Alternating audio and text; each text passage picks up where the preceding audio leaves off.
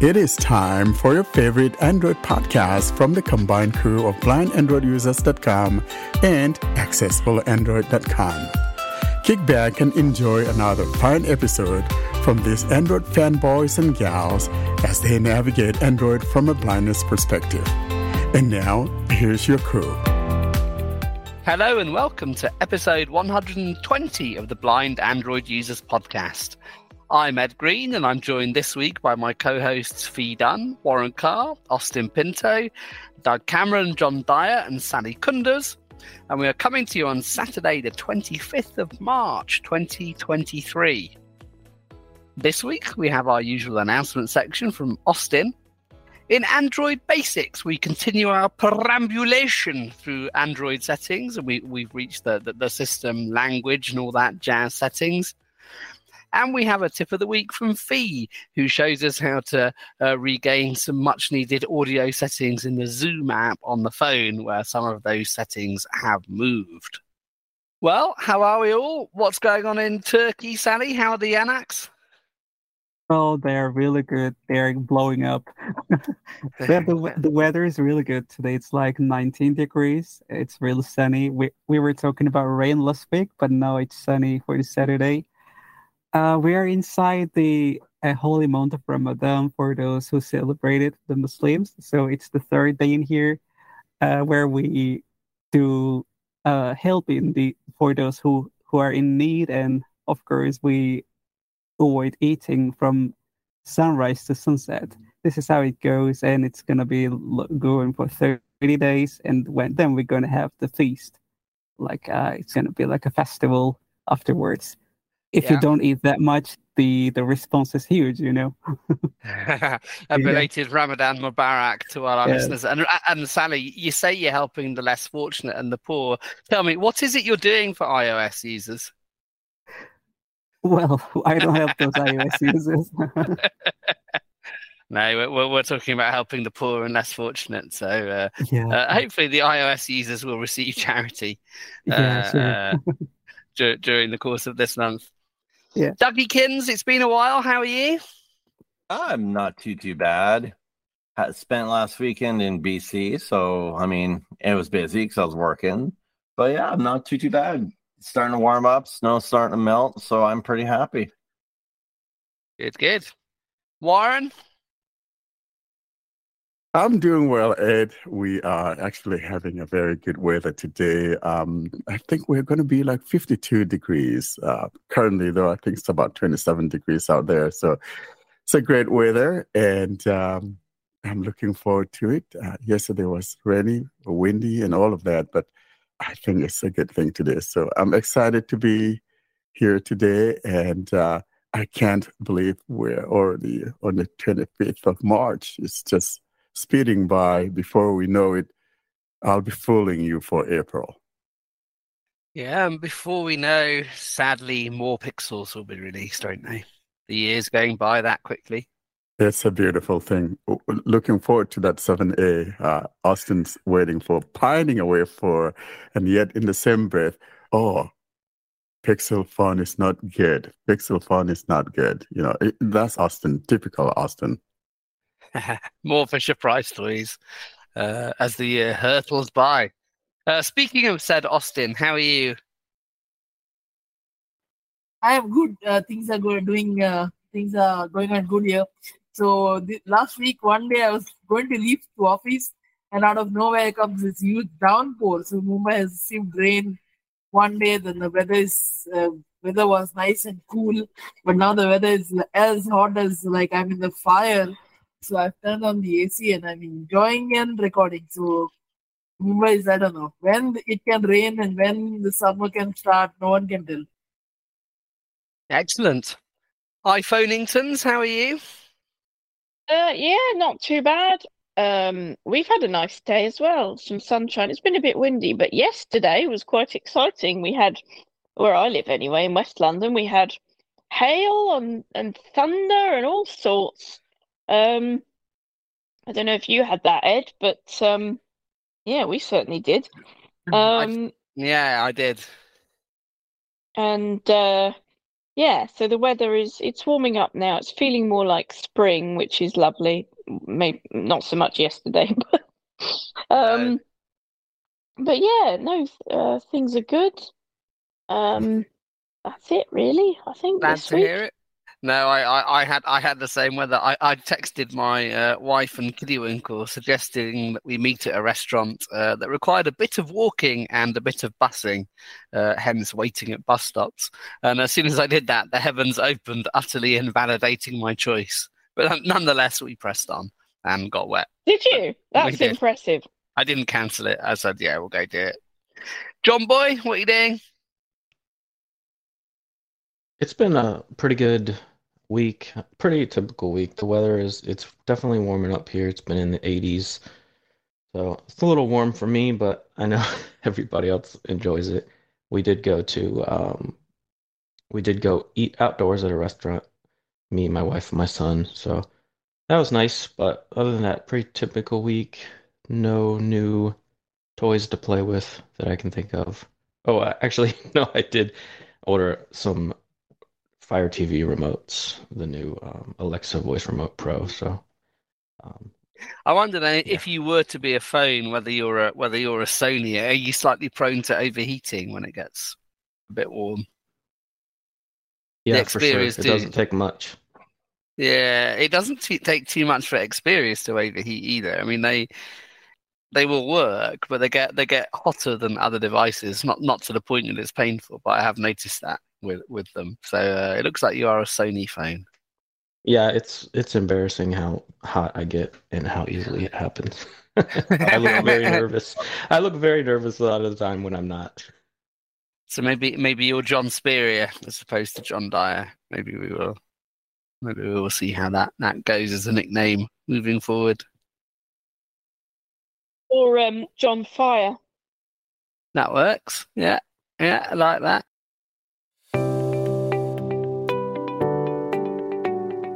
This is the announcement segment of Blind Android Users podcast. Stay tuned to hear important information regarding the podcast, surveys, and the latest news.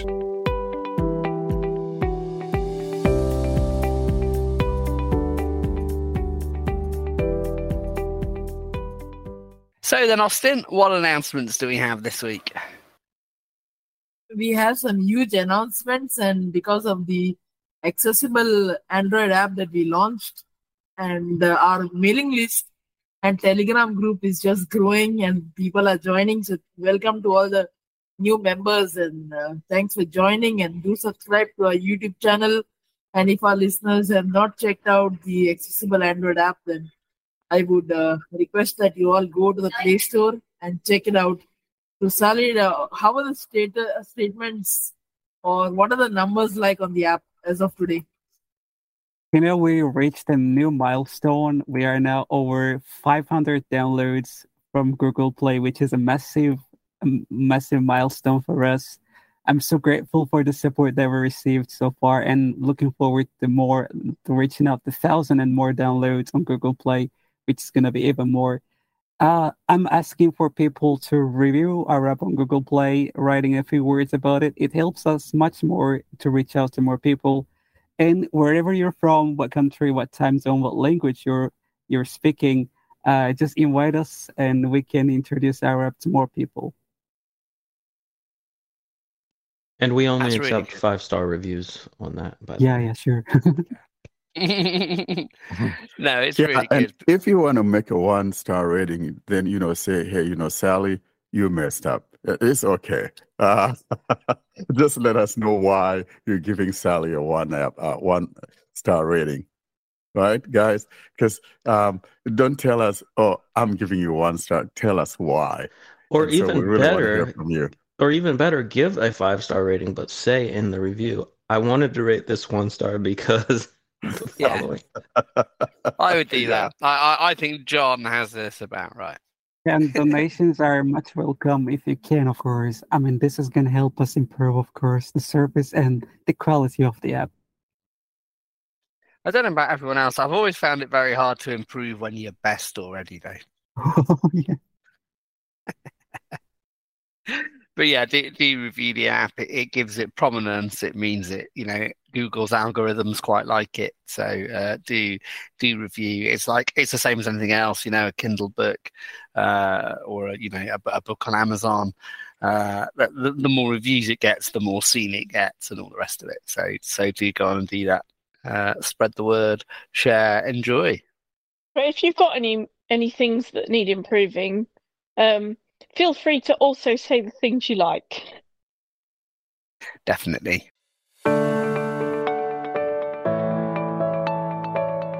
This is Android Basics, in which we bring you up to date on the things that you should know to use your Android phone.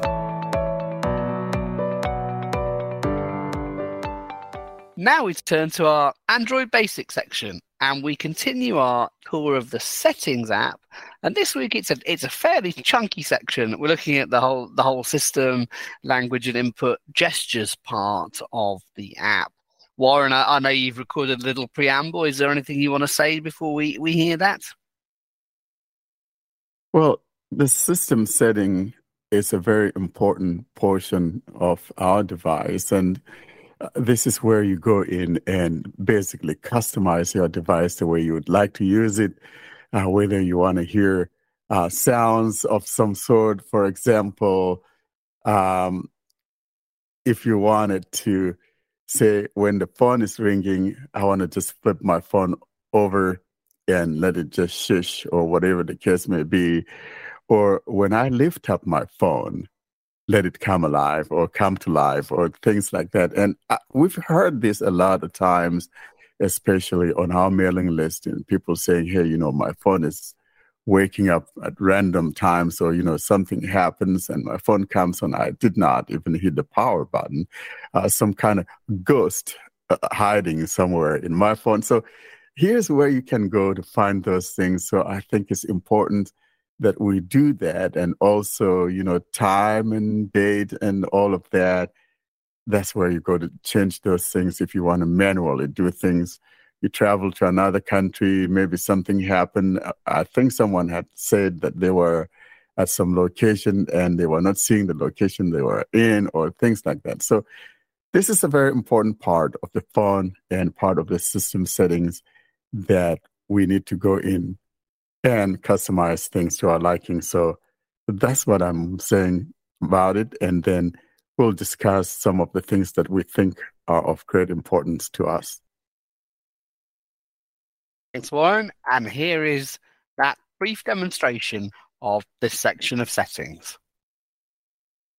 I am now in the system settings and will now navigate my way to system, languages, gestures, backup, and more. Here's what I'm talking about. System, languages, gestures, time, backup.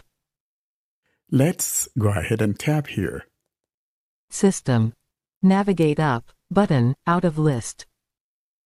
I am now in the system, and I'm going to first of all show you all the items that are in here, and then I'll look at some of the items that I think are of great importance.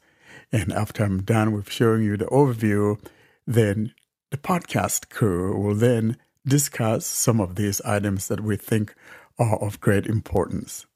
So here I am in the system area, and I will navigate my way through the items that we find here. Here's what we got. Languages and input, Gboard, in list. The first item that we come across is languages and input. And we hear Gboard, meaning that my default input method is Gboard. Let's go on and tap on this and see what else we find in languages and input. Languages and input, navigate up, button, out of list. Here's what we find on this screen. Preferred language, heading, in list. The first heading we come across is the preferred language heading. And below that, languages, English, United States. We hear languages, English, United States, and it depends on the system language that you have. So if you're in a different system language or a different region, that would say whatever language it is that is your choice as the default. Let's go ahead and tap here, though, because it's here that you could add another language in the event that you happen to be one of those people that speak multiple languages. Let's go ahead and tap here. Languages. Navigate up, button, out of list. And here we got two items. So the first one is like the English United States, and the second one will be the add language. English United States 1, in list. It says English United States 1, meaning I only have one language in there. And below that we have add language. Add a language, button, out of list. Add a language. Tapping here. Add a language. Navigate up, button. Showing items 1 to 12 of 210. And here we have about 210 languages you can pick from. And some of the examples include the following. Afrikaans, in list. Agem. Akan. Inari Sami. Asturian. Azerbaijani Latin. Bambara. There you go. So we got different languages in here. And now I'm going to go back. And if you wanted to add any of these, all you need to do is simply tap on it and the download process will begin. I'll now go back. Languages. Add a language, button, out of list. Like I said, these are the only two items that we find here, the default system language and add a language. I'll now go back to the previous screen. Languages and input. Languages, English United States, in list. Moving down, here's what we got. App languages, set the language for each app. App languages, set a language for each app. In other words, if you speak another language, for example, and you want to change that app to that language, or a particular app that you want to switch to a different language, or if you have installed some app that comes in another language, if it supports other languages, you could tap here to go change that to English, for example, or whatever language you want to change it to, provided that that app supports that language. Let's tap here and see what we're talking about.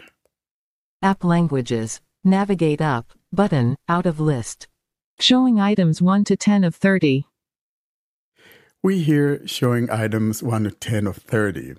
In other words, there are 30 apps here that I could switch to another language, and all of this feature, though, is dependent on the app. Most apps don't, and some of the apps support other languages, and most of the ones that do happen to be the system apps. I'll show you what I'm talking about. Here's what we got. Only apps that support language selection are shown here, in list. And we got Calculator, system default. Calendar, system default. Chrome, system default. I'm going to scroll down, see if we find some non-system apps that support translating into another app, or another language, rather. Google, system default. OfficeSuite, system default. Pocket, system default. Here's Pocket, one of those examples, a third-party app that supports other languages. Pocket Casts, system default. Pocket Cast. Let's tab on Pocket Cast, for example. App language. Navigate up, button, out of list. Showing items 1 to 11 of 18. We heard showing items 1 to 11 of 18, meaning that there are some 17 or 18 languages that Pocket Cast could be switched to. Here are some of those languages, or actually, let's go through all the apps that the Pocket Casts support. Here's what we got. Suggested. And under the heading that says suggested, we got checked, system default. English United States. Spanish United States. All languages. German. Got German. English. Spanish. French. Italian. Dutch, in list. Norwegian Bokmål. Swedish. Russian. Arabic. Japanese. Simplified Chinese. And that's the last one in here. So if you want to switch to any of those languages, you could just tap there to switch to that language. I am now going back to the previous screen. App languages. Pocket Casts, System Default, in list. Showing Now go items back 8 to again. 18 of 8. Languages and input. App languages, set the language for each app, in list. Moving down, Keyboards, heading. we have keyboards. Moving down, On-screen keyboard, TalkBack Braille keyboard, Google Voice Typing, and Gboard. on-screen keyboard. In other words, here you can go in and enable other keyboards if you've installed some. And for example, if I tap here, On-screen keyboard. Navigate up, button, out of list. and here are some of the keyboards that I have. Some have been enabled and others haven't. Here's what I got. Gboard, multilingual typing, in list. And to the right of each of these would be an on-off switch. So if I move my finger to the right, Gboard, switch, on. move my finger down, Advanced Braille keyboard. down, Bitmoji keyboard, English Down. US. BRLTT, Chroma keyboard, English, Google Voice Typing, Grammarly, multilingual typing. So as you can see, I have a bunch of them. I could scroll down for more. Microsoft SwiftKey Beta keyboard, Microsoft SwiftKey keyboard. OpenBoard, English US. Smart Braille. As you can see, I have a bunch of them. I'm going to go back. And like I said, though, to the right of each of those is the on-off switch. For example, if I move my finger to the right here, OpenBoard, switch, off. I could turn that on by tapping there. Smart Braille, switch, off. Okay, let's go back. Languages and input. On-screen keyboard, TalkBack Braille keyboard, Google Voice Typing, and Gboard. As we move on down, here's what we got. Physical keyboard, not connected. Physical keyboard not connected because I don't have any in place right now. Moving down, Speech, heading. we have the speech heading, and here's what we got. Voice input, speech services by Google. Voice input, and we hear speech services by Google. That's what I'm using. Settings, button. To the right of that is the settings. Let's go ahead and tap on the settings. Speech services by Google. Navigate up, button, out of list. Showing items 1 to 4 of 4. Okay, we are on this screen now, and here's what we find. Speech services by Google. Moving my finger down. Add a language, manage offline languages, in list. Add a language, manage offline languages. In other words, if you tap here, you could choose a language that you can download for offline support. In the event that you're doing something without internet access, you'll be able to have access to that language that you've selected. And below that, Auto-update languages, Wi-Fi only. and Advanced, downloaded languages. advanced downloaded languages. If I tap here, and if I've downloaded other language modules, they'll be found here. But in this case, I only have one, and it'll just be showing the English United States. Let's now go back to the previous screen. Languages and input. Settings, button, in list. Okay, we move on down. On-device recognition, on-device speech recognition. On-device recognition. In other words, if you've downloaded or added any languages to the above item, which is the speech services, then you will see those in here for your offline recognition. If I tap here, you're not going to see any because I only have one, and besides that one, you're not going to see any more. Let's move on down. Text-to-speech output. Here's text-to-speech. And you could go in here and change your TTS engine. Choose whichever one it is you want to make your default. Moving down. Tools, heading. Showing items 1 to 11 of 15. We come across the Tools heading. And here are the items we find beneath the Tools heading. Spell checker, Gboard spell checker. We hear spell checker followed by the word Gboard spell checker, meaning that's my default.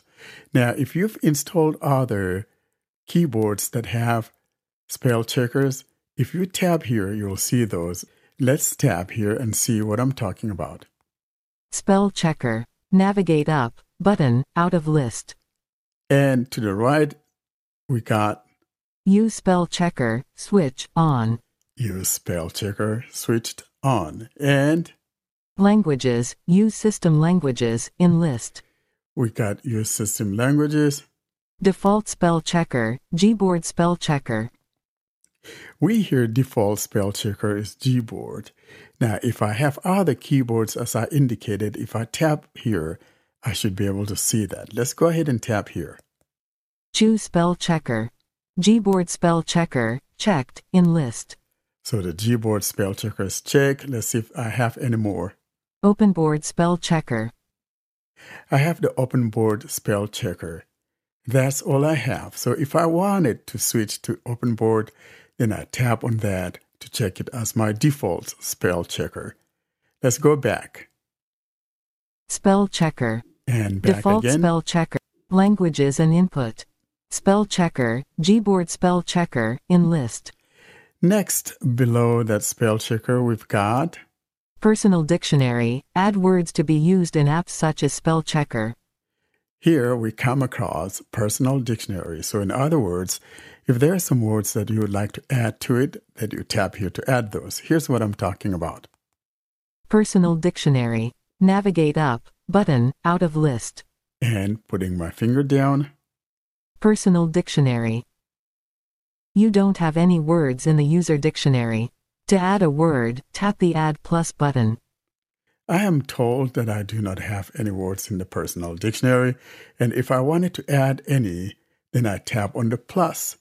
And that plus button is found on the top right corner, and that will say Add. Add. There's the add. Let's tap here, for example. Type a word. Add to dictionary. Type a word. Edit box. So you type the word you want, and then below that, we have something called shortcut, and it's optional. Optional shortcut. Edit box. So for example, let's say I wanted to create a word FICE or something stupid like that, F-I-S-E, and I want to create a shortcut for it. I could just type either F-I or F-E, and whenever I type that, then I should be able to auto-complete that. I don't want to add any word now, so I'm going to go back. Personal dictionary. Add. And we'll go back.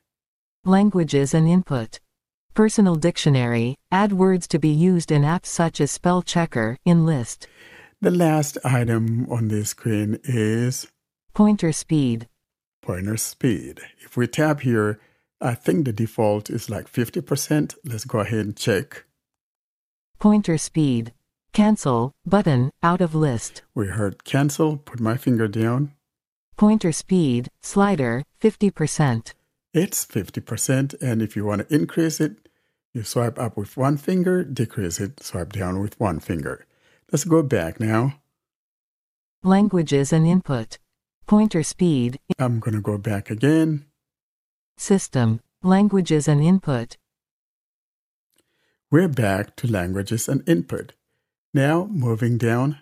Live translate. On. Live translate is on, and that's if you are maybe hard of hearing or you have some hearing difficulty, you could turn this on so that whatever is being said would be translated or transcribed to you via text. Moving down. Gestures. Gestures. And here's where you go in to choose different gestures. For example, you want to switch to the system navigation system, or you want to change to the 3-button navigation, or you want to set the camera gestures and all of that. Here's the place that you go into.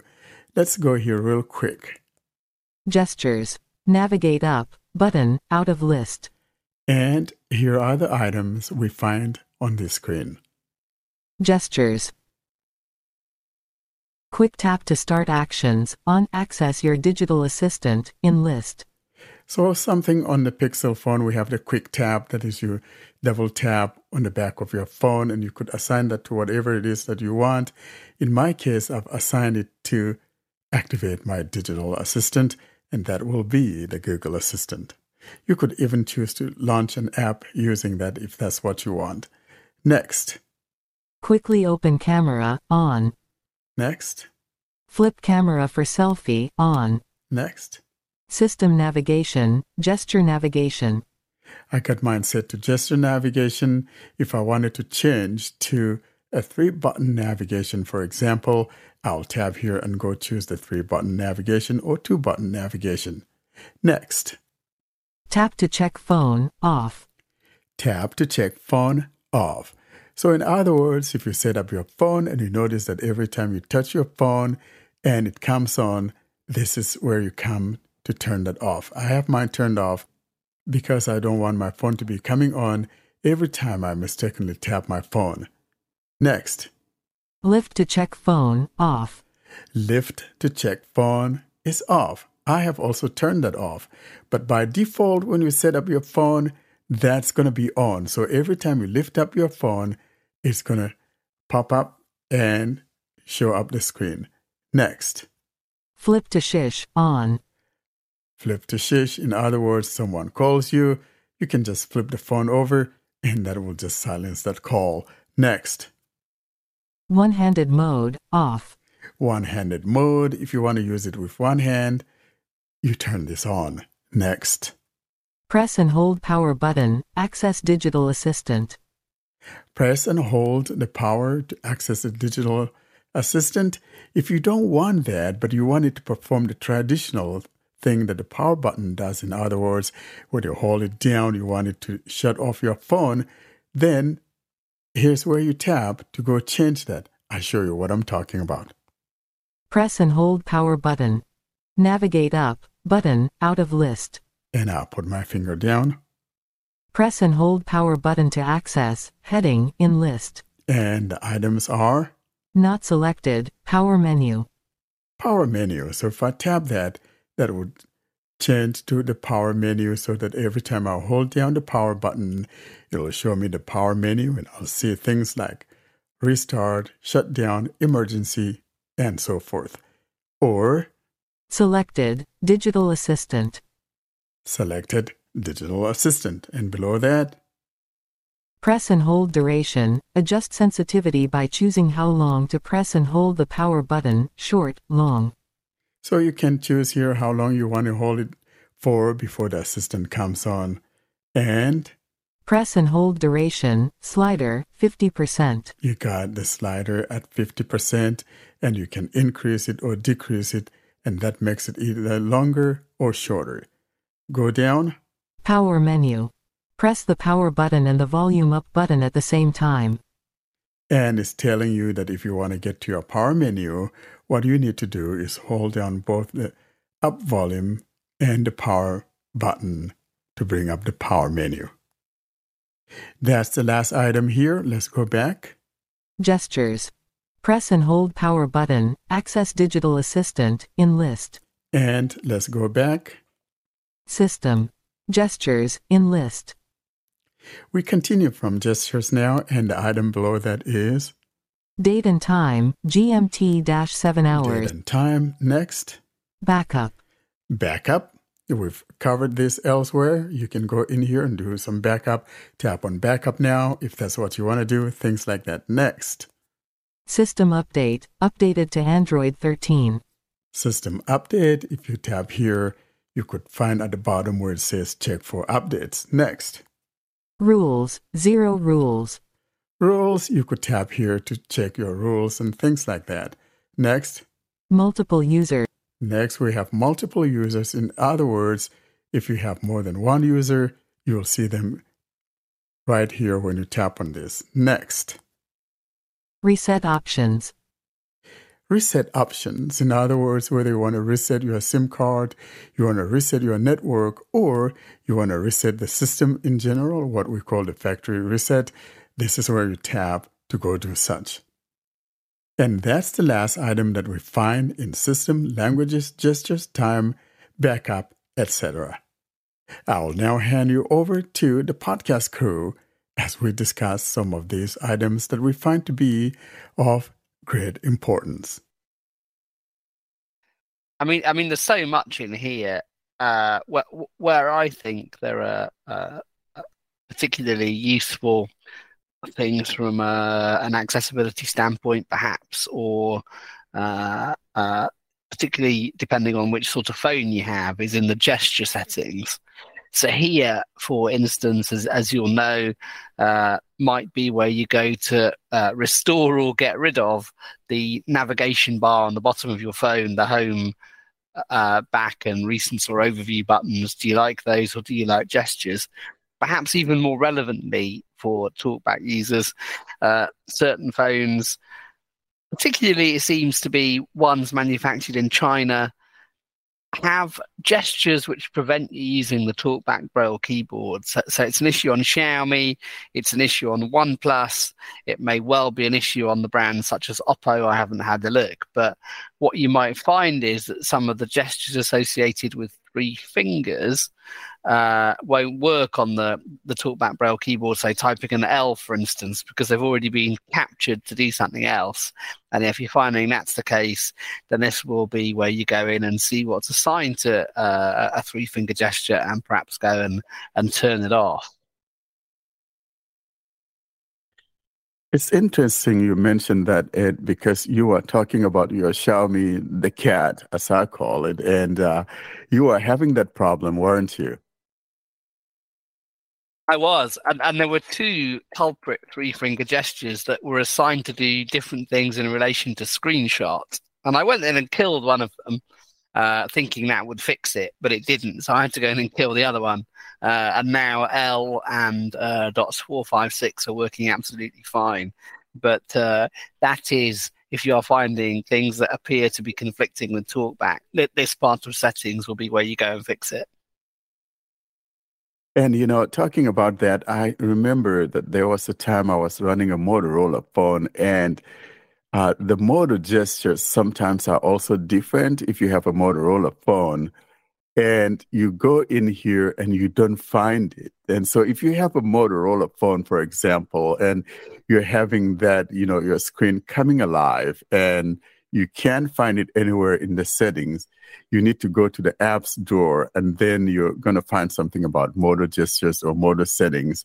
And that's how you go about disabling that. It's very important that one knows that, because if you don't, whether you have a phone in the pocket and the phone is getting knocked around, the phone is coming alive, wasting your battery. So if you set up a new phone, for example, you want to make sure that you go in here and really customize that, turn those things off, unless, of course, you want it. You want to see things when you pick up the phone, then you can allow it to be there. But just keep in mind that while you have it in the pocket and it gets knocked around something or something bumps against it, your phone is going to be coming alive, and that's a battery killer. Some phones even have the wave gesture that I've heard. When you wave around the screen, maybe in the prop sensor, then the phone comes alive. There's an app called Wakey if you need your phone to stay alive. There you go. So you keep Wakey. So I think that may be even more of a thing to use, because you can be in control. But this by default, especially on Pixel phones and Motorola phones, I don't know about Nokia phones. I haven't been playing with those a lot, but those things are on by default, and you want to turn them off if you don't want them coming alive. Like it says, staying alive. I don't want you staying alive. I want you to come alive when I want you to, not when you choose to randomly, like some ghost hiding behind my phone. I don't want that. Yeah, the thing that bothers me is the lift to wake, because I don't want my phone announcing to everyone that I've picked it up, Because TalkBack's on, and as soon as I pick it up, it starts talking, and I'm like, maybe I didn't want the room to know I picked up my phone. I actually like the lift to wake feature. Yeah, so do I. It's kind of saved my ass a few times, because if my hands are full, I may not always be able to, activate my screen. So if I just lift it up, I have one finger ready to go scroll mode, so I can just unlock it and it's good to go. So it's one less thing for me to have to do. But on the other hand, I actually completely understand why you would not want it to be announcing every time you pick it up. Yeah, I like that you can change it because, for example, if I'm visiting my family or something, I might want to switch it off, and then when I come home, I might want to turn it back on or something.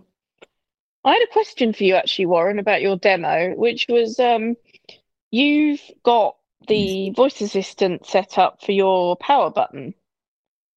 And so it said to get your power menu, I think it was volume up and power key together. But isn't that normally the talkback shortcut? So how does that? Only on Samsung phones. Oh, The Pixels don't have that shortcut for an accessibility The service. what? Sorry, John. The what phones don't have that shortcut? Pixels or any other.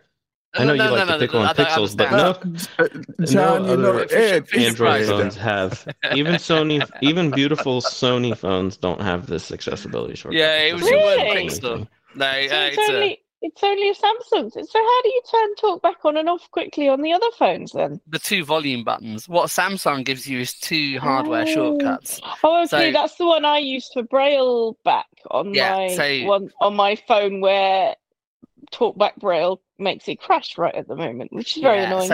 So what Samsung's really good at is you have two hardware accessibility shortcuts. So you can have one for talkback, one for G-Shuo. Or whatever your second accessibility service is. Every other Android phone only has one hardware shortcut, albeit you can have the accessibility button and other stuff. But Samsungs are good for that. Yeah, well, that's interesting because I've only used Samsungs really in the recent years, so I didn't realise. It's like the up volume key to answer calls. That's a Samsung thing as well, isn't it? Yeah, it is. Yes. Yeah. They're nice. See, this is why I like them. Yeah.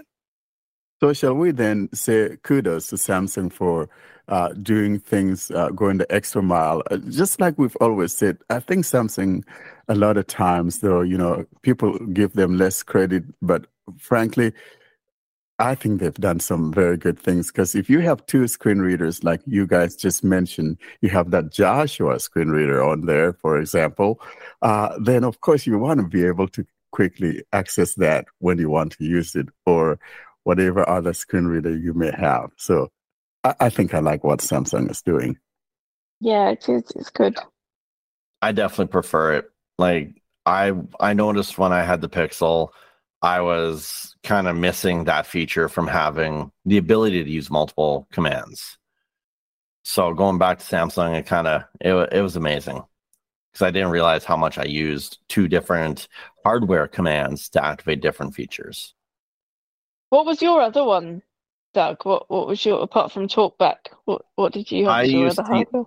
I actually had the magnification set up to a hardware control. Oh, good idea. If you can. So instead of doing like the 3 single finger triple tap, I would just have it set up to a control. That's easier, isn't it? Yeah. Oh yeah. Less wear and tear on your screen too.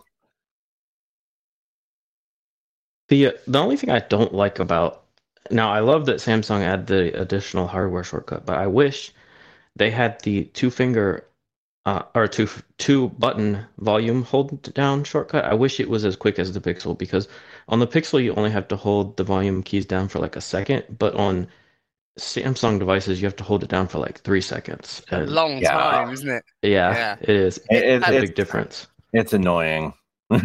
Yeah, and it's not just the Fisher-Prices where it's quick. It's all other Android phones that aren't Samsungs. Right, but my response to that would be first world problems, really.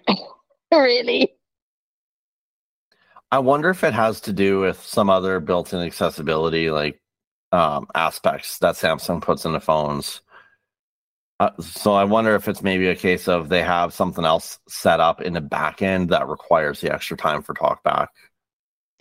It might be, but it might just be a holdover that they never corrected, because when TalkBack first introduced like the two volume hold down, it was I don't remember what version of Android it was, but it did make you hold it for 3 seconds. And I remember being I think it was Oreo, frustrated isn't with it? that. It was Probably. Oreo version Yeah. 8. And then, so I think whenever they shortened the holding of it, Samsung just never shortened it with everyone else for whatever reason. They just left it how it was. And I If think it the was- slight issue with it is that, obviously you have to hit them simultaneously, and most of the time that's fine. But you get a fairly instantaneous feedback if that's what you have or haven't done on a non-Samsung phone. On Samsung, you're waiting. So for some reason, if you've got a slightly dodgy case or you didn't hit it quite right, what you might have done on a Samsung before TalkBack kicks in after your 3 seconds is radically change your volume either up or down.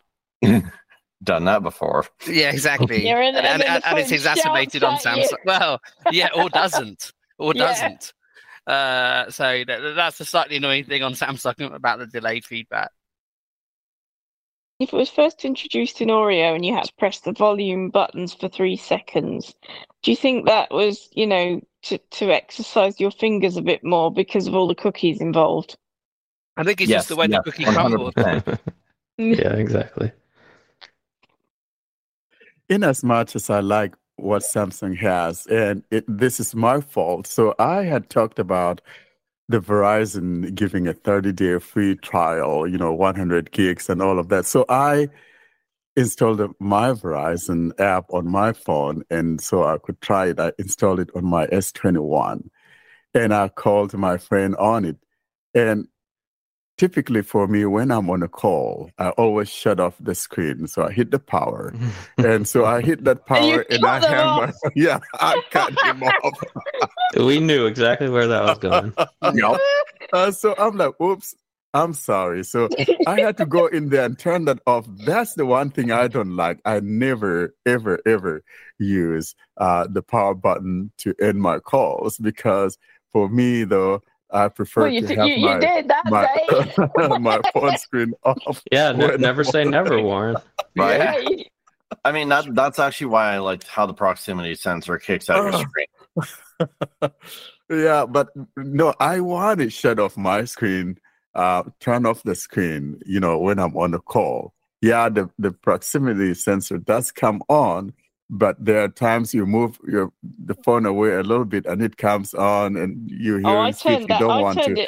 So for me, I always shut off my screen whenever I'm on, whether it's a regular call, a Google Meet call, whatever type of call it is, I turn the whole screen off.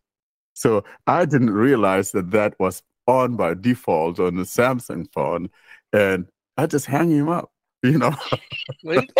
Yeah, I've definitely done that before. One of the things I didn't quite understand, well, not quite in the system gestures thing anymore, on that Verizon trial, is Verizon a GSM network as well now? Is it not just CDMA? And if it is, then how does it work on a non-CDMA phone? So what happened is that you download an app, the My Verizon app, and so you're using an eSIM. So that's what it is.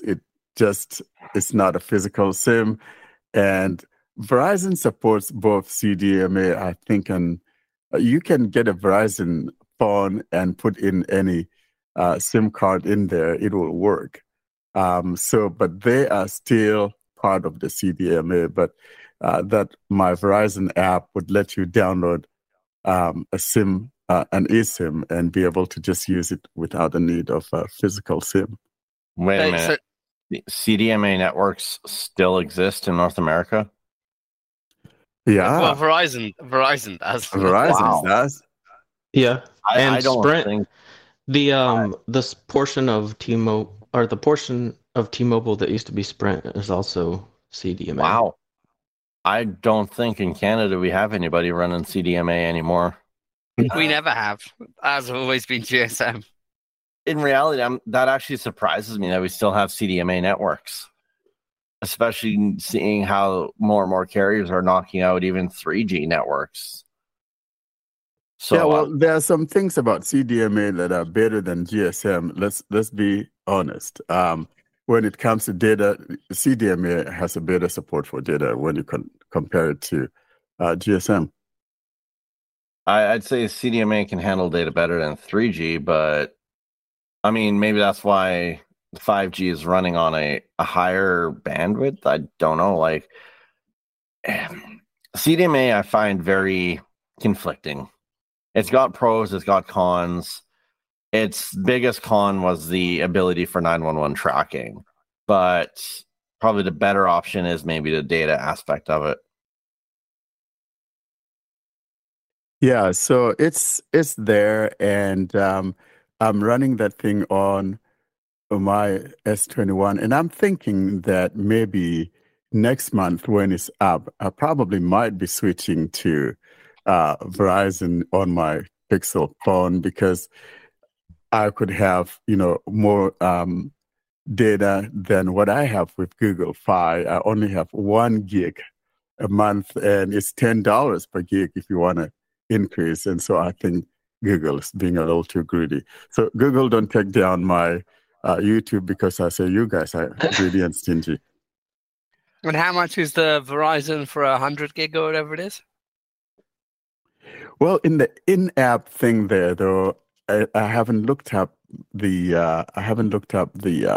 plans, but $25 is highlighted at the top, and frankly, even if I have 10 gigs or whatever, for me that's more than enough because the only time I'm using that is when I'm doing something, like maybe we're mapping somewhere, using maps or whatever, or else when I'm at a working place or whatever, I'm in a Wi-Fi zone. So I'm not one of those people that want to use the mobile data just because I have it. If I'm in a Wi-Fi zone, I always revert to the Wi-Fi instead of using my mobile data. So that's why I've been able to have this 1 gig since 2015 from Google Fi. You're going to be getting rid of Fi, are you? Oh, that's sad. I'm sorry, girl, but I think I'm dumping you off. Oh, dear. I'm going to be so sad. Maybe on a second note, I should keep it because of you. Yeah, I think you should. Yeah. Well, maybe in a kind of, I know you can't do this with eSIMs necessarily, but in a dual SIM-alike context, you can keep Fi and have Verizon. But you can have more than one eSIM; they just can't be active at the same time. No, on the Pixel 7 you can. They can be active at the same time? Yes. But you can run your data from one and like all of your calls and SMS from another, can't you? Yep. Can you have both simultaneously active for calls? Would you have to? Yes, you can have both running. Yeah, the Pixel 7 does. So see, that's one of the better things about the Fisher Price you've been dumping on. I'm sure others will be able to. It'll be a gap in my eSIM knowledge. It won't be a plus point of the Fisher Price, will it? Let's be realistic about this. It'll never be the plus to the Fisher Price. It's always going to be the operator a downer for the other guys. Oh my goodness! It's my mistake. I got really excited about my phone, my phone that I've had for ages, my S20 FE, because it had settings for 2 SIMs. And then I realised, oh no, the second one has to be an eSIM, so I can't do, because we don't have eSIMs over here, do we? Yeah, we do. Do we? Yeah, we do. Yeah. Who does that? They all do, except it's a bit of a joke to get one because in sensible eSIM scenarios, what you ought to be able to do is, funnily enough, do it all electronically. What you have to do for our eSIMs is to go somewhere and get a card and scan a QR code. So you need a physical bit of paper in order to then get your eSIM. Really? Which I think is a bit of a joke. It is a bit of but we do have eSIMs. All the networks have them. They just don't let you acquire them electronically. Once you've got it, it's fine, and you can re-download it again. But you have to scan little bits of paper. Oh, how ridiculous! They don't publicise it really, though, do they? No, probably not. To be fair, but they all do have them because no, we do. When did they bring that in over here? Then quite recently, or couple of years. Really? Wow. Yeah. You should feel special. Scan a QR code. You should feel special. Your S20 FE can handle a dual SIM. Mine can't. Only if it's the second one's an eSIM though. But yeah, it can. Yep, mine can't. Oh, it's a shame. Have you got the It same is. phone, Doug? Exactly the Yes. same phone. Yeah. But the Canadian S20s didn't come with eSIM capabilities. But you probably got a Snapdragon processor, whereas these didn't. Yeah, I don't I think know. the North American one does. I think we get the Exynos. Yeah, I think that might be. Is it Exynos or Xenos? I never know how they actually say it. It's Exynos, EXY. The My Verizon app will give you a new number, so you'll have both your regular phone on there, and you can choose which one to make your default. That's how it works. And it is a proper eSIM number. It's not voice over IP or anything like that. No, it's a proper. genuine number. Yeah, and actually it even supports hotspotting. So I tried the hotspot yesterday, and it works. What if you, for example, I know somebody who has a French phone and a number and a British phone number. So what if he's normally phoning his French friends, but then he wants to phone me and I'm not in France, I'm in London, so he wants to use his British number. Could he, I mean, he doesn't have an Android phone, but this is just a made up thing. But could he say to somehow choose in his phone, this time I want to call from my non-default number? Yeah, I've done a demo on this. Or would you have to change the default one? I've done a demo on this about how you deal with two SIMs. So the Verizon app won't be any different. You can have two behaviors. You can either have it, well, you can have three behaviors. You can have it so that it asks every time when you make a call. That could get annoying. It could. You can have it so that it defaults to 1, or for contacts saved, you can assign a default SIM per contact. So That's for good. all his French mates, he can go in and go, you know what? Hockey, I don't want to use my anglais, my numéro anglais hier. I want to set it up so that it utilises my French number. Yeah. La de Paris. You know? Yeah. And even in the messages app, you'll have a little drop down right next to the send button. You can change which SIM you're sending it from, and it'll remember for each conversation which SIM you last sent. So that's you really just change good. it per conversation. Unless you accidentally change it to the wrong one, then that's quite bad. But yeah, that's your own fault. and that can happen quite easily, by the way, in messages. That is easily done. And that's not bad feed. That is freaking hilarious. What about WhatsApp? WhatsApp doesn't use your SIM anyway. WhatsApp doesn't care what you use. All it needs is data. Yeah, it just uses data. It's a data network. It needs a phone number, but it uses data rather than the actual number. So if you've got two accounts, will it get the ones off both of them, or will it only let you have one if you've got two SIMs? Because it doesn't use the SIM, so you can only log in with WhatsApp. One account. Messenger is different. Messenger lets you use two accounts or more, but WhatsApp doesn't. That's a bit annoying. Yeah. I'll tell you why messages can easily be thrown off. So my wife did this just the other day because I'd rung her on the wrong SIM. So I have two SIMs. We used one. For some reason I'd phoned her on the wrong one. She rang me back. The voicemail missed call thing on O2 said, or whichever network it was, you missed a call. And that threw out our whole text message conversation and threw the entire conversation onto the wrong SIM card. Oh dear. Because a message had been sent. I had to change it back, which is sort of fine, but it's a bit fiddly on messages. It's not as easy as it is on calls. I did switch it, but, a call to your other number can chuck out a whole text message conversation if you have text alerts for missed calls.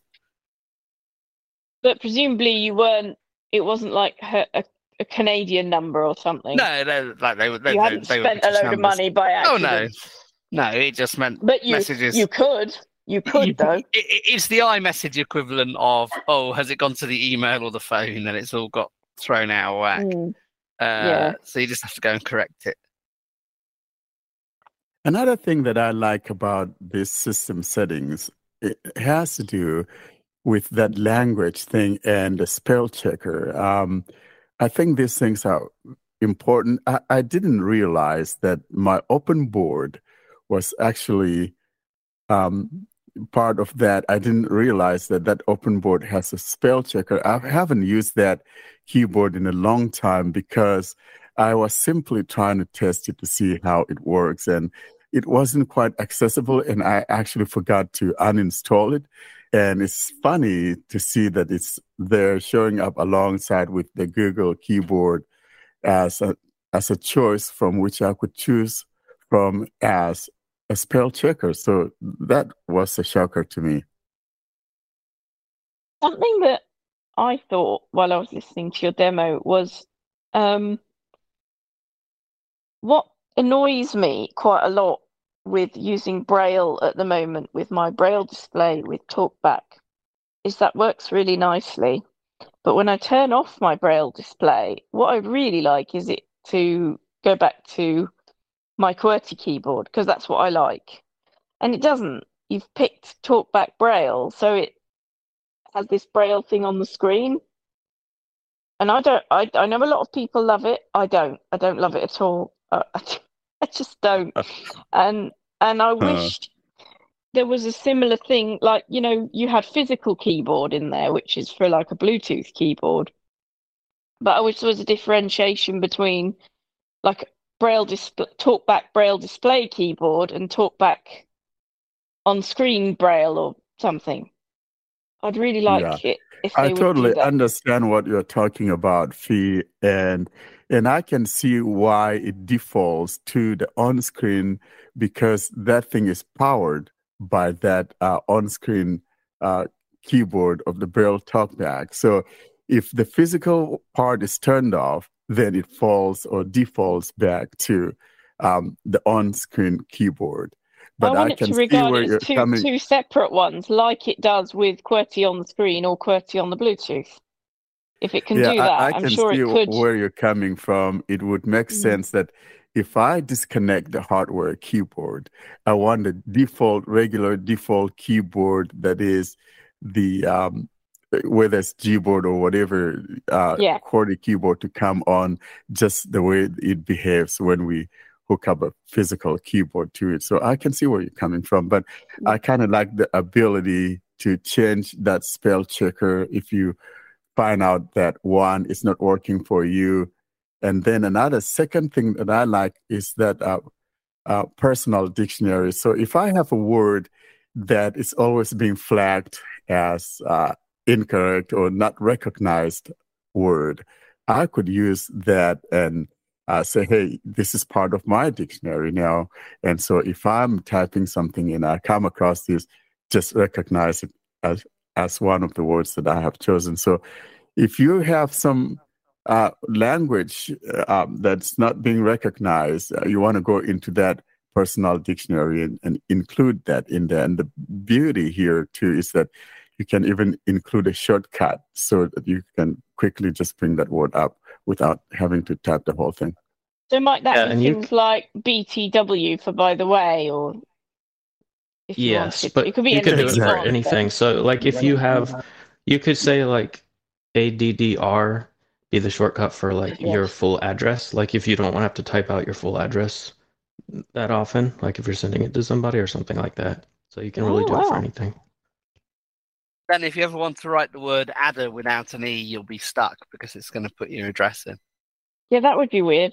The next thing is the offline recognition. So in other words, if you want to be able to do things offline with your particular TTS or language pack, for example, you realize sometimes when you have your phone off in an airplane mode and you try to do something, and it will tell you, hey, I can't do this. And even though it's something that doesn't require the internet or something of that nature. So this is where an offline recognition would come in. And so if you don't have one, you probably should, most especially if you are a bilingual person and you kind of speak other languages and you from time to time want to switch to the other language and say something in that language. And if you don't have that offline recognition, then you may run into a problem. Is it there by default now for your first language anyway? Yeah, Or do your you have first to language should be yeah. there by default. But if you have other languages that you use, they are not on there by default. So you have to download those. Yeah. Yeah. Yeah, it's quite handy for things like if you want to put your phone on Do Not Disturb or something, but you haven't got a signal. Yeah, to go online. especially It's quite good for that sort of thing. airplane mode. Yeah, things like that. Well, or you just don't have a signal. You have to somewhere in the countryside or whatever. Yeah. But it's a So- voice dictation thing, is it? It doesn't go beyond that, does it? What do you don't mean think beyond it? It's mainly for voice dictation. Yeah. But of course, if I want to say something, like, hey, what's my battery status, for example. So if it's that language that I'm using and I don't have that language pack, it's not going to understand what I'm talking about.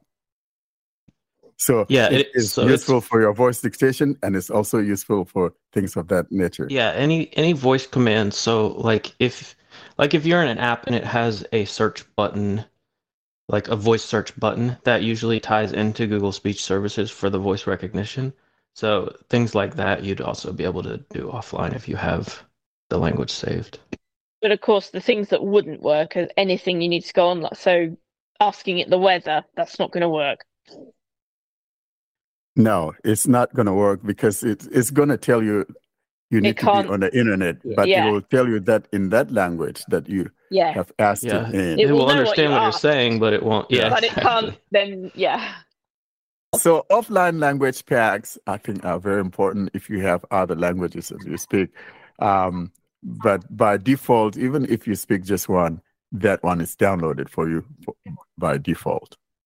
What is that pointer speed? What's that for? What device is that? Presumably, it's not on the phone by default. So what's that? Because I was a little bit puzzled by that. That just refers to the mouse pointer speed. So if you have a mouse connected to your phone, the higher the speed, the less you would have to move your mouse to get the pointer to cover the whole screen.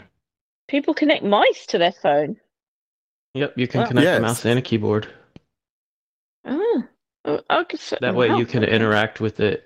Well, obviously this is mainly for sighted people, but you can interact with it without having to touch the screen. If you have, like one of those keyboards where you can sit the phone on the keyboard.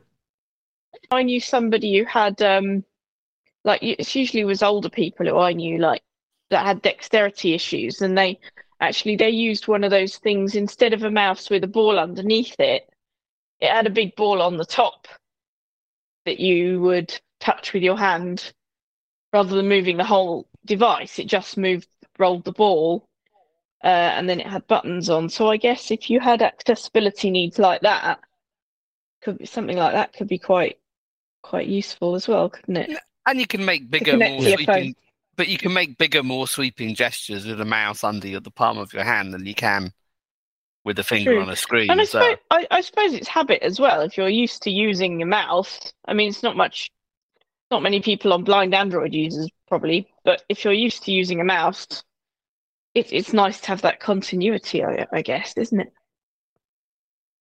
Yeah, because some keyboards do have inbuilt, mice or mouse, whatever. Well, and so if you have that, hooked up to your phone, via Bluetooth or whatever. So instead of, touching the screen where the keyboard cannot reach, you could just use that mouse to touch that. So it's a very useful tool, especially for sighted people, as you've indicated. Yeah. So that's what it's for. The thing I'd like to see in here, and admittedly it is a bit of a niche case, but when I first got my Xiaomi, it didn't have orthodox kind of screencastings. So when I connected it to my computer, what I found was it was mirroring instead, and that meant my computer keyboard was controlling the phone, which has its advantages, but it also meant I couldn't control my computer because obviously my computer keyboard was controlling the phone. And what I'd like to see in systems and gestures is a way to disable the hardware keyboard. And there isn't one. If a hardware keyboard's connected, it's going to work. It relies on you disconnecting the keyboard or turning the keyboard off instead of being able on the software end to disable the hardware keyboard. And I would like to see that in mirroring situations.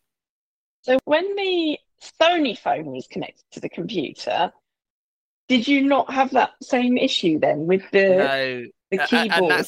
And that's because casting and mirroring are different things. I've now fixed it on the Xiaomi as well because there's a hidden settings app which can make it not do that. But screen mirroring and screen casting weirdly behave in different ways. So if normally when you like if you're using a Chromecast or something and casting it from your phone to the TV or something, you won't have that problem. It was the fact because you're just sending the screen content, aren't you? Which is all I wanted to happen, but it wasn't what the Xiaomi was doing. But I think it would be good if there was a way, admittedly a fairly niche scenario, to have it so actually on the phone you can just disable the hardware keyboard from the phone, but it wouldn't let you do that. That is quite niche, though, isn't it? Because most people connect a keyboard because they want to use it. But I wasn't connecting a keyboard. Why would you? I wasn't. I was connecting a laptop, so I wanted to mirror the phone to the laptop. It was an incidental thing that meant the laptop keyboard was then taking over the phone. It wasn't the intended behavior. But maybe that needs to be a setting to do with computers then, rather than keyboards. But there isn't a setting. That's what I mean. Maybe that's what they need. I don't know if that would fix your problem because it might make your keyboard do nothing because it would still route it. Like it still wouldn't let you use it on the PC. It would be trying to use it with the phone, and then the phone would just be ignoring it. Maybe. I don't know how it would work, but that's a possibility. I don't know. It seems like it should be fairly fixable to me, and it would involve making it not use the phone. People do use the phone with their PC, don't they? But that's probably through a different way than differently. Yeah, typically that's when a connection is established between the phone and PC, like to write messages, but they're not being written on the phone as such. My mum does, and she writes her texts and stuff. She's got a Samsung phone, and she loves it, and she's fine with that. Yeah, but I think she can go away from that window and start doing her normal emails and things on the machine, on the laptop. Yeah, that's right. So it sounds like you couldn't move away. Sounds like and the keyboard's not taking over the phone in that instance. It's just sending stuff to the phone. Yeah, which is different. Yeah. I see what you mean. Yeah, because your mom isn't. She's using Link to Windows. She's not casting. She is, yeah. So Samsung phones suffer from the same thing. They actually do use mirroring. They call it Smart View or something. So if you were to use Smart View from a Samsung phone, you'd have the same problem. The keyboard on the computer would take. And this, people, is why I use Dex. But she seems to be okay. Yeah, but she's not casting. She's not mirroring. That's the thing. She's just connecting her phone. Yeah. They're just communicating to each other over the Wi-Fi is all that's happening. So the phone is the keyboard is controlling the computer. It's just that data's being sent from it when she goes into that phone window. Yeah. Yes, and she did a thing a bit like Warren cutting somebody off earlier on. I rang her up and she said, "Hang on, let me just do this on the computer." And next thing I know, she cut me off. I rang back, or we got back on the phone. She said, "Oh, sorry, I just closed the window on the laptop and it was the wrong one. I cut you off." Exactly.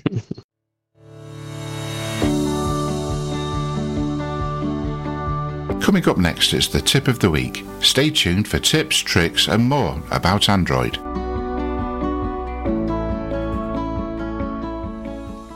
And now we come to our tip of the week, and this week, Fee is going to show us how to restore some quite valuable audio settings in the Zoom app, which have disappeared from the main screen. Take it away, Fee.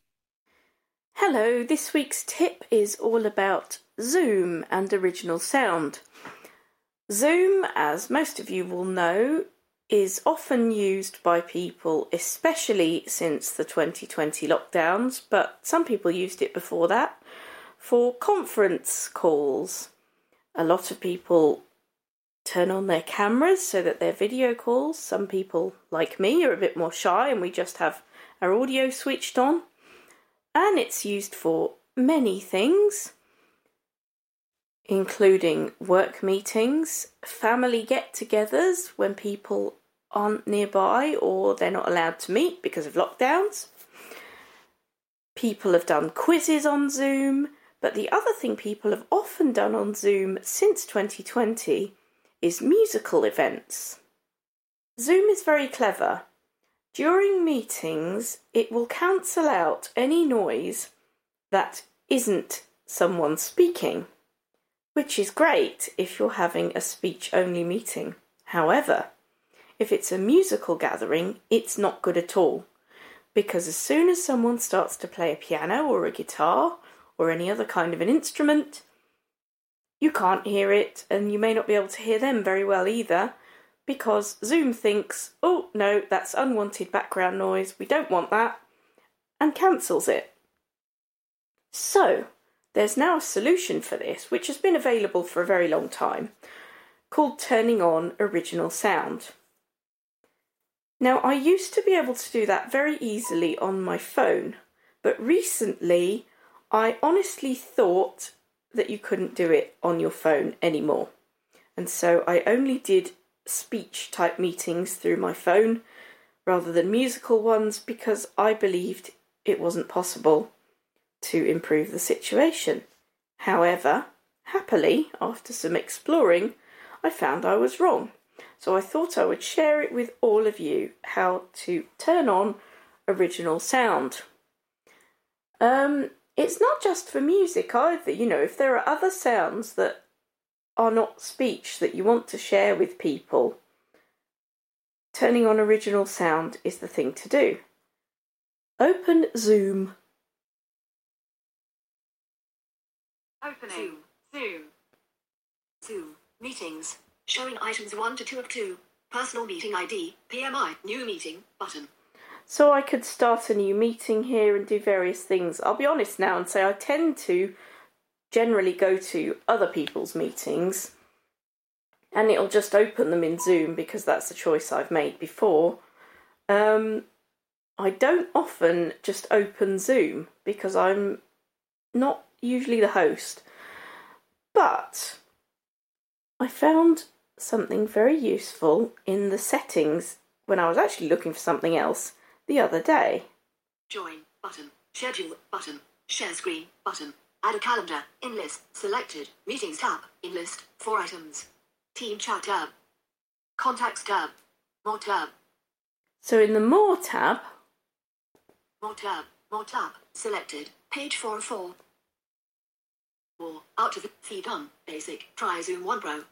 No, I don't want to do that. Added features. Heading. Mail. Calendar. Whiteboard. Settings. Heading. Settings I want, so I'm going to swipe right from that. Meetings. That's what I want. I'm going to double tap Meetings. Zoom. Back button. Meeting audio. Heading. Auto connect to audio. Off. Now, auto connect to audio, I'm going to switch that on because it's really annoying when you join a meeting on your phone. Once you've joined, you won't hear the audio unless you press a button that usually says Wi-Fi or cellular data, or there's, I think, a dial-in button, which is, I think, not as good quality. So I'm going to turn this on. I'll just get it to speak it again. Auto connect to audio. Off. Auto connect to audio, so I'll double tap that. Zoom. Back button. Oh, okay. Auto connect to audio. Off. Selected. Wi-Fi or cellular data. Oh, okay, so it's gone into a choice, so I can choose off Wi-Fi or cellular data. You will be automatically connected to audio when you call someone or answer. Wi-Fi or cellular data. I'll tap that. Wi-Fi or cellular data. Selected. Good. You will be automatic. Back button. Now I'll go back. Zoom. Auto-connect to audio, Wi-Fi or cellular data. Mute my microphone, off, switch. Use original audio, off, switch. And use original audio, that's what I want. On, switch, ticked. This will allow you to enable or disable original sound in a meeting. Original sound will disable noise suppression. So, you have to have turned this on. Use original audio, ticked, on, switch. Otherwise, the option won't be available to you once you're within a meeting. So if, like me, you've been missing that option, that's how to get it back. This would video, heading. And then we've got video options. Turn off my video, off, switch. I'm going to turn off my video. On, switch, video, aspect ratio. Keep virtual, turn off my video, ticked, on. Keep aspect mirror my video, ticked, on. Show video preview, ticked, on. HD video, picture in picture, general, heading, picture in picture, ticked, on. General, always show meeting controls, ticked, on. Show closed captioning, when available, ticked, on. Show my connected time, off, switch. I don't want to show my connected time, that would just get on my nerves, I think, because it would keep changing and being longer and longer as the call went on, and that would just get in my way, but it might be useful for some people. Show name when participants join, ticked, on. Show non-video participants, ticked, on. Ask to confirm when leaving a meeting, ticked, on. Safe driving mode, ticked, on. Switch. I don't need that because I don't drive, so I'm going to turn that off. Off. Swipe right to disable video and audio when driving. Show user profile icon next to in-meeting chat messages. Ticked, on. Switch reaction skin tone. Animated reactions, tick. Show animations on video, clapping, image. Thumbs up, heart, joy, open, Tada, auto copy, invite, back, meeting setting, back, button. Right, I've done all I want, so I'm going to go back out of that now. Zoom, meetings. Contacts, team chat, general. Other, heading. Scan QR code, about. So there you go, that's how to get the original sound back and to automatically connect audio so that you don't have to do that extra step every time you join a Zoom meeting. And that's it for this week, folks. Thank you very much for listening. We should all see you next week. Austin, how do people get in touch with us? For people to locate us, they can email us with their questions or feedback or comments or recording submissions to contact us at blindandroidusers.com. They can browse our website, blindandroidusers.com. Check out our YouTube channel, youtube.com/blindandroidusers. Subscribe to our mailing list, Blind Android Users, plus subscribe at groups.io. The links for Telegram and Twitter, Clubhouse will be in the show notes with all the other links. So that is it from us this week. Well, thank you very much again. Say bye, everybody. Bye, everybody. Goodbye. Have a good week. Bye, everyone. Thanks for listening. Thanks for listening to another episode of the Blind Android Users Podcast. Until we see you next week, don't forget to leave us your comments and suggestions via our email contact or using any of our social media sites. Have a great week.